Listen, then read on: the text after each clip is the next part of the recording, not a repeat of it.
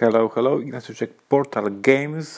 Just got information that we got the nominations for Golden Geek for Alien Artifacts as a best card game and for the first Martians as a best co-op game.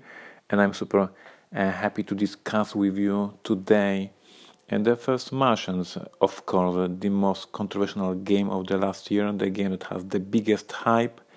And then there was a disaster with the poor rulebook, poor first feedback, poor first reception, and then slowly the game was getting better and better reviews, better and better rankings, and now at the beginning of the 2018 finally it got nominated for the Golden Geek as a best co-op game.